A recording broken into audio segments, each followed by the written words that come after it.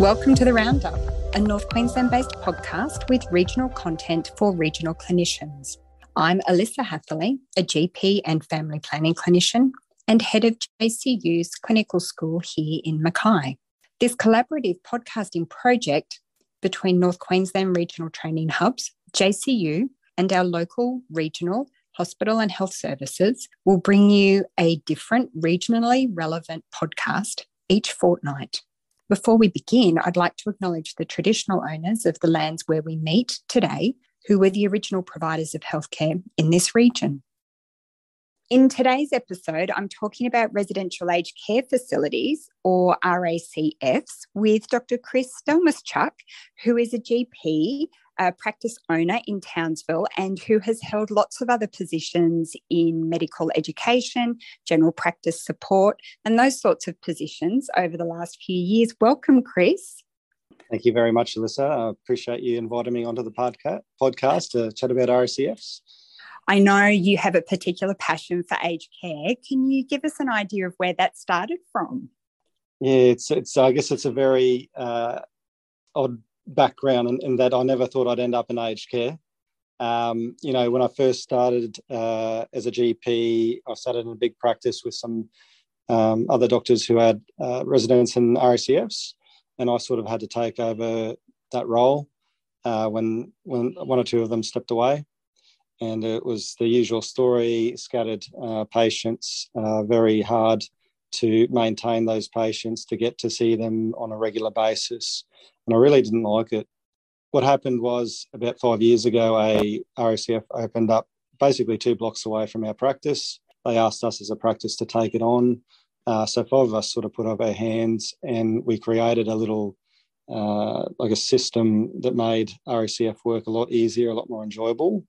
And I've been trying to figure out how we can take our little system we have here at North Shore and Townsville and I guess expand it, within the region, or help other people into this space in the future. So yeah, it was something I never intended on doing, but one of those things that I sort of just fell into. It's an incredibly important part of our work as general practitioners in North Queensland, isn't it? So for a group of people in our community who are generally underserved or poorly served by medical practitioners, and it can be super daunting when you're first starting in general practice because you don't really know what you're doing. We have a few tips and tricks for troubleshooting RACF work. Can you take us through some of the things you've learned about prescribing, please, Chris? Yeah, I guess prescribing is listed as one of the biggest issues within RACFs. It's quite a messy scenario, the way it's routinely done, in that you have to chart on a medication chart at the RACF, which then gets translated into their software for dispensing, gets sent to the pharmacy for them to dispense it back to the RACF, and then we have to chart it in our own medical software. So it's quite messy, and there's a huge range of areas that you can make mistakes, from a prescriber standpoint, from a dispensing standpoint. So I think the way it's currently set up is quite difficult. I have had some more recent experience with the electronic national residential medication charting system. So this is relatively new, being rolled out in the last 1 or 2 years, where basically it's an online medication charting which acts as the prescription and the dispensing software. So it basically gets entered once. The nurses get notified straight away. They can dispense from the software, and the pharmacy gets notified straight away so they can send the medications to the RACF. So this is taking basically the biggest bugbear of GPs within the RACF space and creating a really excellent solution. Unfortunately, it's not the solution that the RACF that we mainly support uses. They still use the old system, and we're still running into a lot of problems there. But I've got a few patients elsewhere that use this system, and it's been a godsend. It's been amazing being able to treat these patients both on site and remotely. If I go into a RACF and I want to chart something for a patient down the road, I've got to find a nurse to find the medication chart to get this done. And then, all the other issues I mentioned previously come into play, whereas I'll be sitting with a patient at one of these RACFs with the electronic charting, and I'll be able to log onto my phone and chart the medication. And, a minute later, a nurse will pop her head in saying, "Oh, see, you've changed the medications." Like, it's amazing. That sounds brilliant. So finding a really simple solution to a really big problem that we've all faced with RACFs. So that brings me on to my next thought about information gathering, where a lot of our practice-based records are electronic, but then in the RACFs, it tends to be paper-based.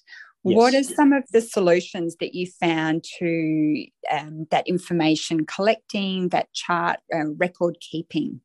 Yes. Again, I think different RACFs do a lot of things differently, and thankfully, there's only a handful of RACFs that are really continuing with the paper-based charting. So most of them have their own electronic charts now, which makes a big difference, particularly if you can get remote access to them. So our system is set up so that we've got remote access to both our medical software at work and also the RACF medication charting. So basically, it's one entry, then copy and paste process into the opposite chart, which makes it a lot easier. Also, again, when you're looking at after hours, it's quite easy to gather information when you've got easy access in basically two different places. I can see what the GPs have done recently on our medication charting, and alternatively, I can see what sort of care. I can have a look at the OBS and whatnot that the nursing home staff have done remotely logging into their software. So instead of having to chase someone down for the right information, you can easily access it from a laptop or computer in the nursing home. That's incredible, isn't it? Just to improve that access, really reducing the barriers to communication that we've all experienced. So you can really, from your consulting room at your practice, monitor how a patient might be going and in real time make some changes to their medication or their cares. Absolutely. And look, this still relies on the RACF staff and getting that information into the software. So it's not always still an easy process. And, there's still a lot of limitations within the RACFs themselves with staffing and agency staffing and that type of thing. So there's not always the information there, but it's certainly a lot better than flying blind. Sure. So what are the other things that you found have worked well in terms of improving that communication between your GPs, the patient's family, and the staff in the RACFs? Yeah. So I guess communication is key in any relationship. And that's one thing that's obviously been very pronounced with what we've been doing. Yeah. A lot of it is setting the expectations on the delivery of the information. So, different doctors or GPs prefer different lines of communication. So we find that a lot of the older GPs prefer that phone call, no matter what time of night it is. Sure. Whereas the newer GPs prefer an electronic method of communication, and that might be emailing. And I guess the younger GPs are much more likely to be checking their emails pretty regularly than the older GPs. So I think it's almost individualising the process based on the GPs you've got. And making sure that the nursing staff at the RACF know how to contact. Now, again, that's not always easy with the turnover of staff and the agency staff, because they might not always know how to access a GP, but, you try and let the clinical managers know. You try and put signs up around the RACFs about the best forms of contact to allow that to happen. Great.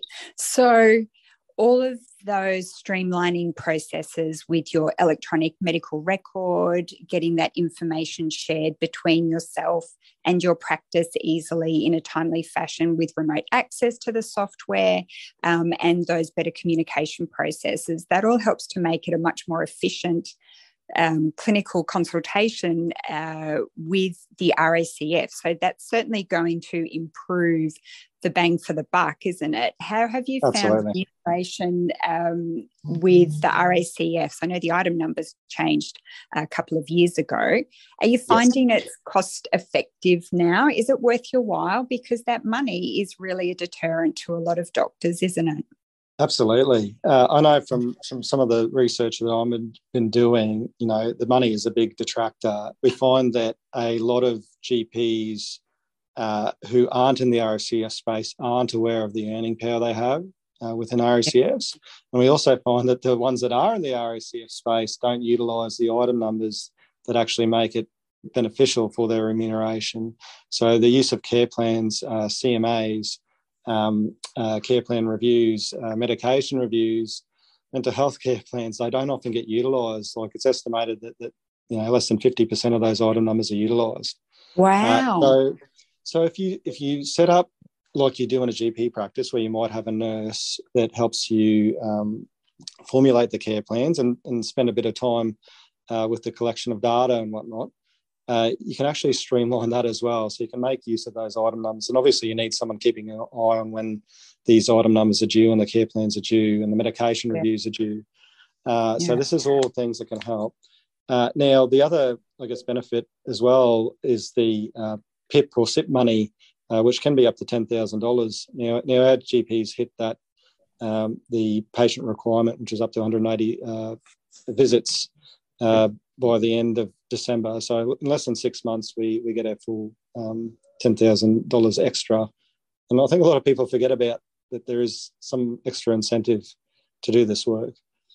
So, look, I've worked it out that, you can earn close to, probably 75 to 100% of your regular GP clinic billings by doing the RACF work, but making the most of the item numbers that are available to you. So it's about, again, streamlining that process and setting it up to make it easy, so you're not having to think too hard. You're not having to rush around after a rounds, acute needs rounds, and trying to get some extra paperwork done so that you can access these item numbers. When you've got it streamlined, you've got people helping you out, it makes it a lot easier. Right, so being organised, being well set up and making the most of those item numbers, PIPs and SIPs that are available to us will mean that we could even make it our full-time job, I suppose, and not see patients in our clinic. Right. And look, there are people out there that do this. Like there's a couple of organisations that do purely RACF, the telehealth stuff, and they've got it set up and streamlined so that they can do it. Sure. So mentioning telehealth then, Chris, time management has been made so much easier with the availability of telehealth billing now. How do you use telehealth in your practice, and what other strategies do you have to improve your time management?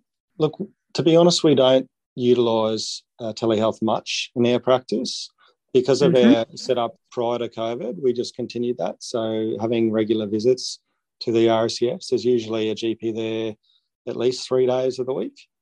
So we don't really need to use digital health, although it is something I'd like to explore a bit more and maybe do, fortnightly face-to-face visits and fortnightly telehealth for acute needs. I think there's definitely, merit in having a setup like that. And there are other organisations that are more purely, towards telehealth. So I think there's a big space to improve efficiency there. I think the limitation so far with this type of setup is basically within the RACF, again, having the staff there to be able to deliver telehealth to patients, and also the digital infrastructure, just having, Wi-Fi or adequate connectivity for things to function to do the telehealth. So those are the limiting factors at the moment. But I know that there's a lot of background work being done to help improve those things in the near future. Okay. So then, understanding some of those limitations that we've talked about with connectivity, with accessing the electronic medical record or electronic prescribing record, and that communication with staffing within practices, how do you and your colleagues manage your on-call and after-hours sort of work to make it fit in your practice, with your families, and with all of your other commitments? Yeah, I guess after hours is another one of the biggest stresses for GPs in this space. I think with our setup, it does limit the amount of after hours. So the nursing staff are aware there is going to be a GP on site at least 3 days a week. They're less likely to call for the minor things and really only call if there's a major issue, if there's a question about going to hospital. And in Townsville, again, that's helped by having a frailty team, so a team based out of the hospital who can, provide that pre-hospital care or hospital avoidance care. So we're sort of backed up by that as well. I mean, we do get the occasional after-hours call, but I can't think of many times in the last 5 years where I've been called at in hospitable time, like between the hours of 10 and 6. I probably, maybe once or twice in the past 5 years with their setup the way it's been. Again, I think there needs to be more done in the area to help GPs, particularly in other centres as well.